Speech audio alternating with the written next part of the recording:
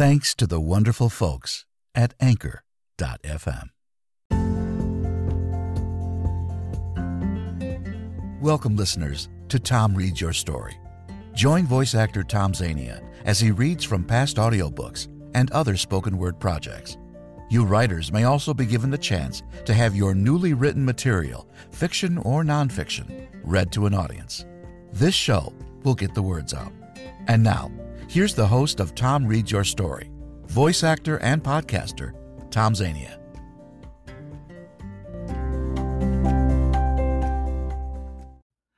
As always, thank you, Mr. Announcer, for that lovely introduction. Welcome, voice actors, writers of all kinds, and audiobook listeners. We are celebrating the spoken word, and this is Tom Reads Your Story. Thanks for stopping by. I'm glad you're here. Today, in the studio, a live exclusive interview with the Beatles. I'll be right back after this. Which came first, Kraft Real Mayonnaise or the egg? The egg, of course, because Kraft couldn't make real mayonnaise without it. Whole eggs and extra egg yolks well beaten for smoothness, lightness, and flavor. That's real mayonnaise, the way Kraft makes it. You've got to break some eggs to make a real mayonnaise. And at Kraft, we do.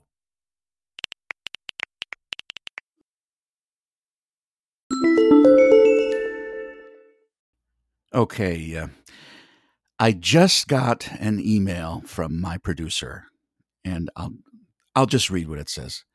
Tom, you idiot. 2 Beatles are dead. The other 2 we could never contact. You should be fired. Okay, well, that's all I'm going to say about that. This was an honest mistake. It was because I really wanted to talk to them about a song that I always enjoyed listening to. It was the first song of theirs that I would listen to as a kid. Either the 45, we either had the 45 or I heard it on the radio, on AM radio. And that song was Eleanor Rigby. With Eleanor Rigby, it was the name that I was looking for. It was at the piano I started off doing that one. I started off, I think, on an E minor chord, just vamping, dum, dum, dum, dum, like the record starts out. And then while I was doing that, I got this da-da-da-da-da-da-da that goes against the E minor chord. And as I was doing that tune, there were these words, picks up the rice in the church where a wedding has been. Those are the words that arrived. Then the rest of it was work to try and explain what those words were. And so I knew it was going to be a lonely old lady type song. There's a lot of imagery. Keeps her face in a jar by the door, someone going around churches and the vicar and all of that. There's a lot of story suggested by that. But I didn't have a name, and I happened to be in Bristol at one time. And I had some time to kill, and I was walking around Bristol on my own, and I saw a shop, Rigby's. And I just thought, yeah, that's it, that's it. Names are very special in songs, If you try and put a really made-up name in a song, it often sounds just daft. It just doesn't sound like a real person. Although there probably is a person with that name, but there's something funny, I don't know what it is. So you search sometimes high and low for just the right name. And Rigby was the surname I wanted, so that really got me going. And then Eleanor, we'd been working on Help with Eleanor Bron. And I liked that name, Eleanor. So Eleanor Rigby then just went together, and it just sounded really like a person who could be this old lady who picked up the rice in the church. I needed the vicar's name, and we wanted Mac something. Mac, so we got the phone book out and looked for all the Macs, and of course came across McCartney. And John said, yeah, Father McCartney, wiping his hands as he walks from the grave. And I said, oh, no, I can't do that, because it'll be like my dad.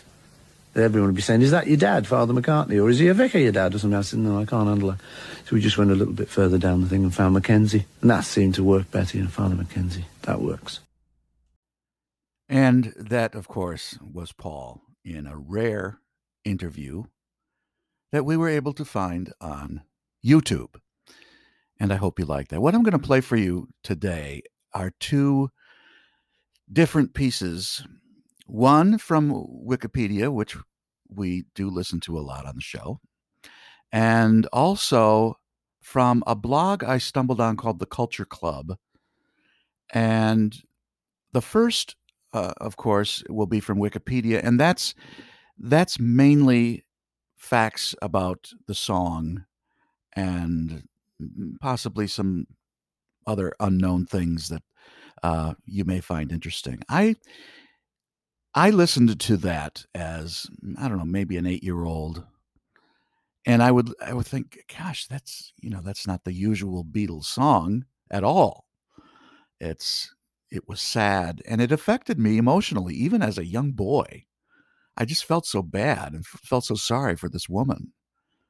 And a little bit later on, I want to talk about something that was written in the Culture Club blog that that never entered my mind. I'll talk about that later. First, from Wikipedia.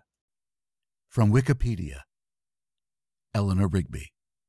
Eleanor Rigby is a song by the English rock band The Beatles, released on their 1966 album Revolver as a single with Yellow Submarine. It was written primarily by Paul McCartney and credited to Lennon and McCartney. The song continued the transformation of the Beatles from a mainly rock and roll and pop-oriented act to a more experimental, studio-based band, with a double-string quartet arrangement by George Martin and striking lyrics about loneliness. Eleanor Rigby broke sharply with popular music conventions, both musically and lyrically. Richie Unterberger of AllMusic cites the band's singing about the neglected concerns and fates of the elderly on the song as just one example of why the Beatles' appeal reached so far beyond the traditional rock audience. Paul McCartney came up with the melody of Eleanor Rigby as he experimented on his piano. However, the original name of the protagonist that he chose was not Eleanor Rigby, but Miss Daisy Hawkins. The singer-composer Donovan reported that he heard McCartney play it to him before it was finished, with completely different lyrics. In 1966, McCartney recalled how he got the idea for his song. "I was sitting at the piano when I thought of it. The first few bars just came to me, and I got this name in my head. Daisy Hawkins picks up the rice in the church. I don't know why. I couldn't think of much more, so I put it away for a day. Then the name Father McCartney came to me, and all the lonely people, but I thought that people would think it was supposed to be about my dad sitting knitting his socks. Dad's a happy lad. So I went through the telephone book, and I got the name Mackenzie." Others have posted that Father Mackenzie refers to Father Tommy Mackenzie, who was the compeer at Northwich Memorial Hall. McCartney said he came up with the name Eleanor from actress Eleanor Braun, who had starred with the Beatles in the film Help. Rigby came from the name of a store in Bristol, Rigby and Evans Limited, wine and spirit shippers, which he noticed while seeing his girlfriend of the time, Jane Asher, act in The Happiest Days of Your Life. He recalled in 1984, "I just liked the name. I was looking for a name that sounded natural. Eleanor Rigby sounded natural." It was one of several songs in this period which evoked a past era by using female-given names, which have since become very popular again, but which were rarely given among baby boomers, the main pop audience at the time. Others include See Emily Play by Pink Floyd, where the then-rare name evoked a sense of Victoriana, and Pictures of Lily by The Who, which specifically refers to Lily Langtry. McCartney wrote the first verse by himself, and the Beatles finished the song in the music room of John Lennon's home at Kenwood. John Lennon, George Harrison, Ringo Starr, and Lennon's childhood friend, Pete Shotton, all listened to McCartney play his song through and contributed ideas. Harrison came up with the "Ah, look at all the lonely people" hook.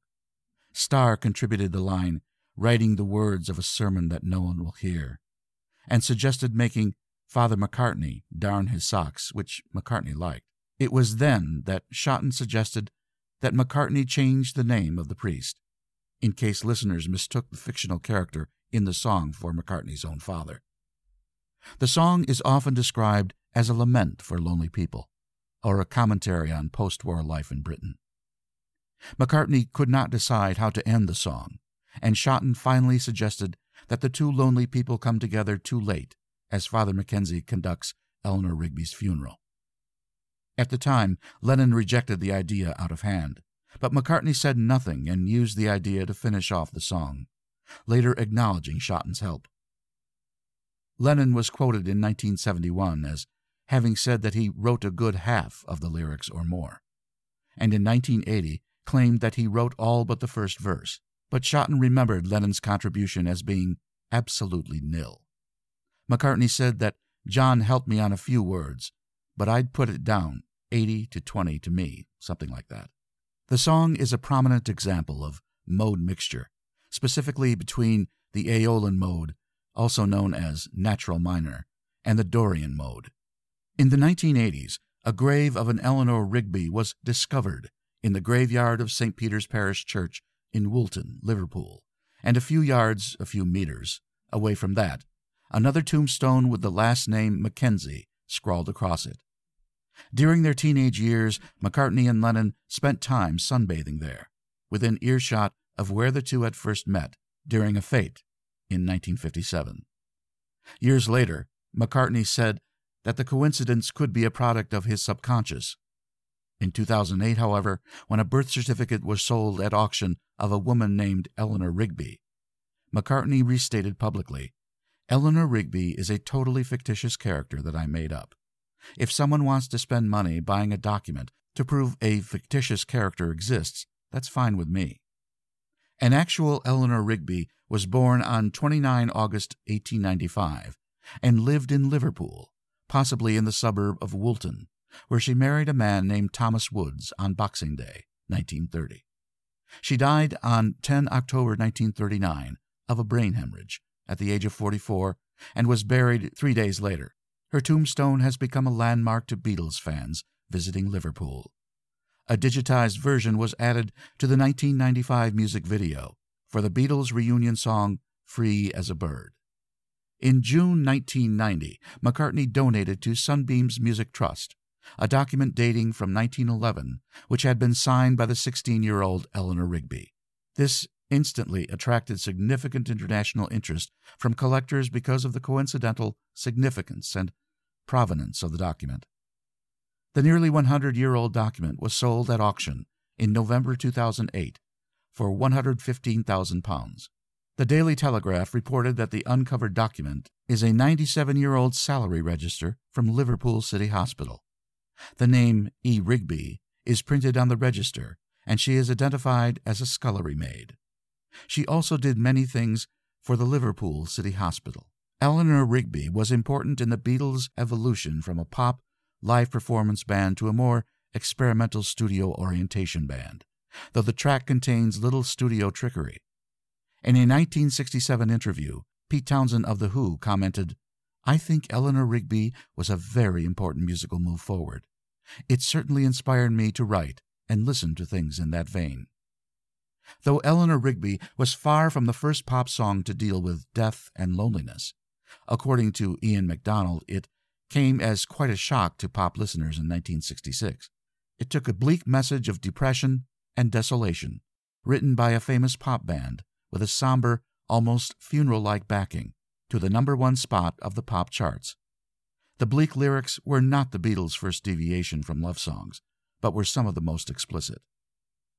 In some reference books on classical music, Eleanor Rigby is included and considered comparable to art songs.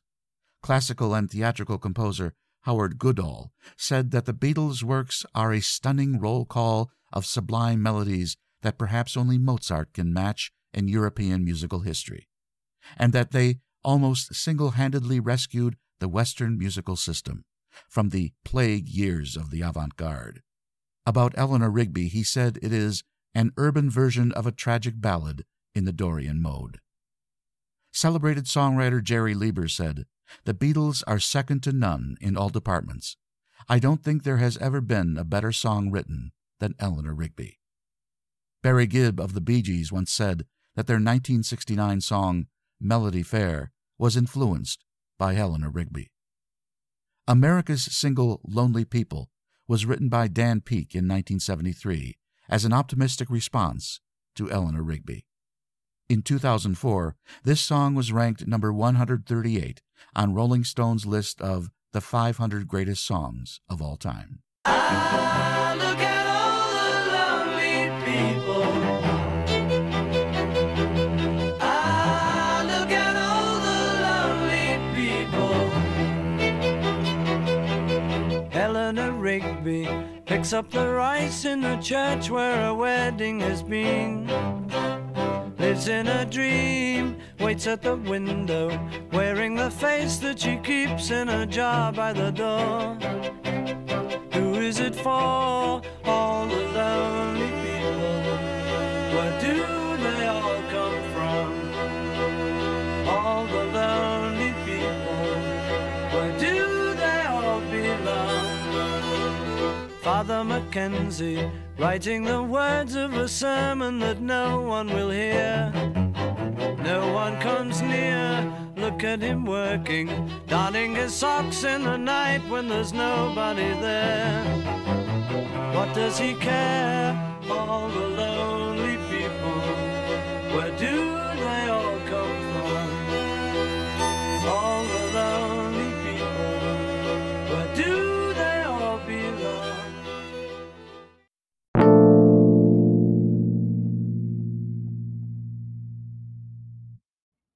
Oh, such a great song.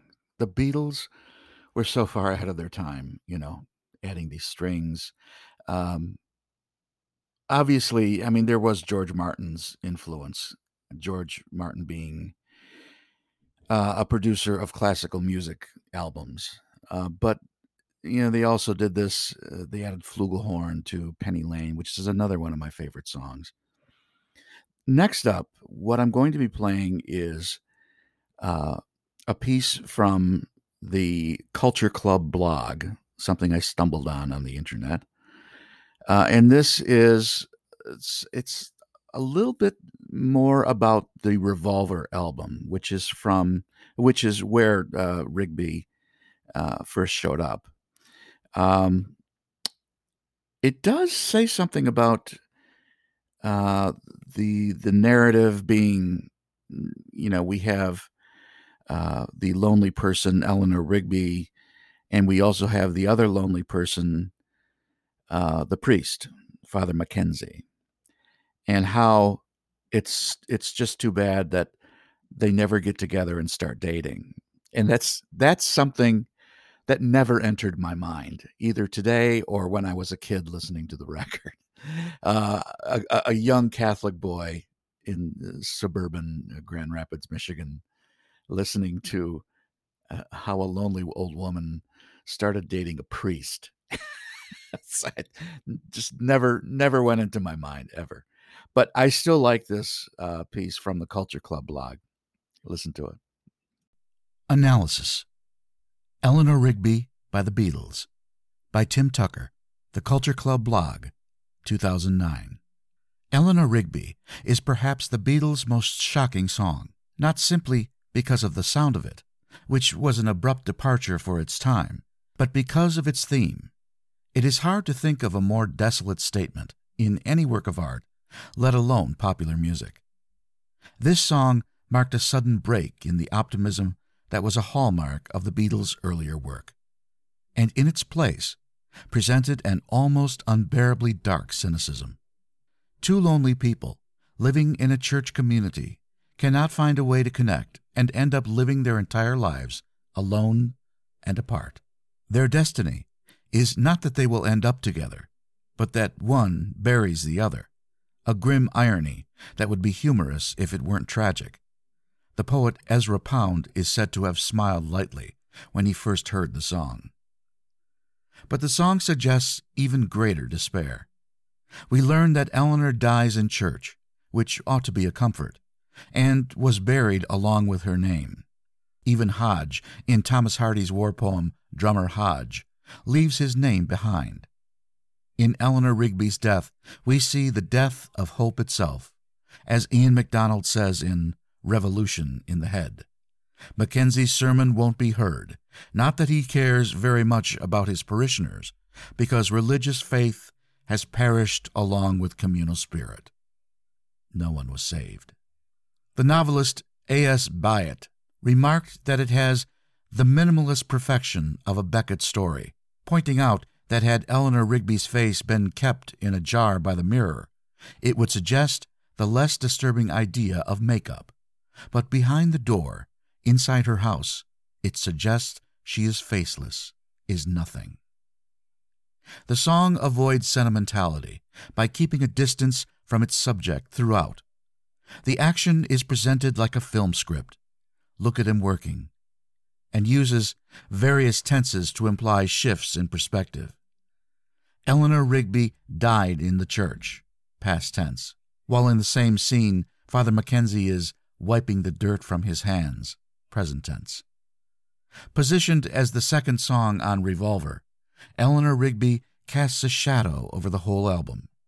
We already have a hint of death in the opening track, Taxman, My Advice for Those Who Die. But here we have an all-encompassing despair, as Jonathan Gould says in his book, Can't Buy Me Love. The questions the song poses aren't rhetorical. They're unanswerable. They're the sort of questions people ask when they don't know what else to say, and by raising them, as he does, Paul calls attention to the inadequacy of his own response.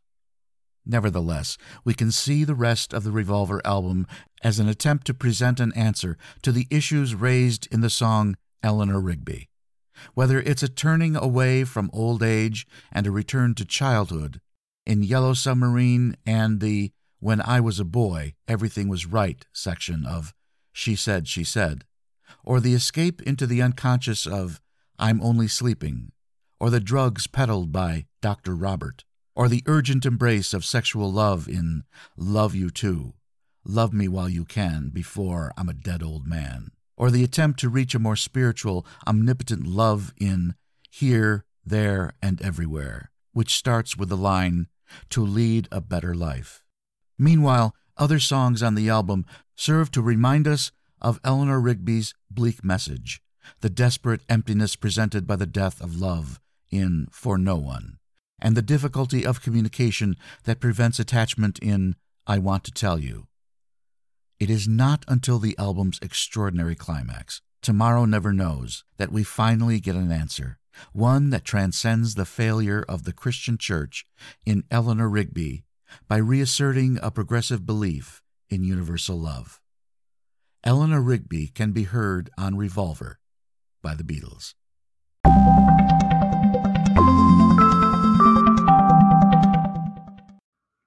And I hope you enjoyed that article about a great song, Eleanor Rigby.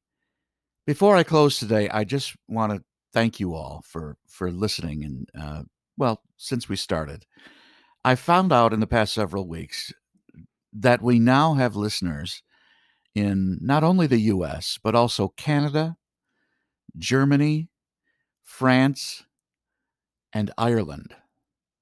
So, this has turned out better than I thought. I appreciate your support very much. So that should do it for this episode. If you enjoyed today's show, please tell your friends and have them tell their friends. Be sure to email me at tomreadsyourstory@yahoo.com to send in your book, article, or poetry for me to perform, or if you have questions or comments about the show.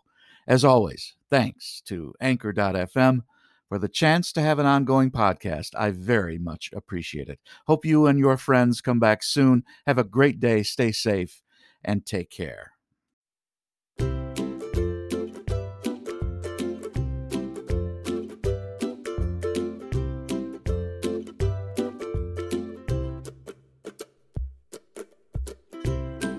For more information on Tom's availability for your e-learning, commercial, audiobook, or video project, visit his website at www.tomzvoices.weebly.com. Thanks for joining us for this episode of Tom Reads Your Story.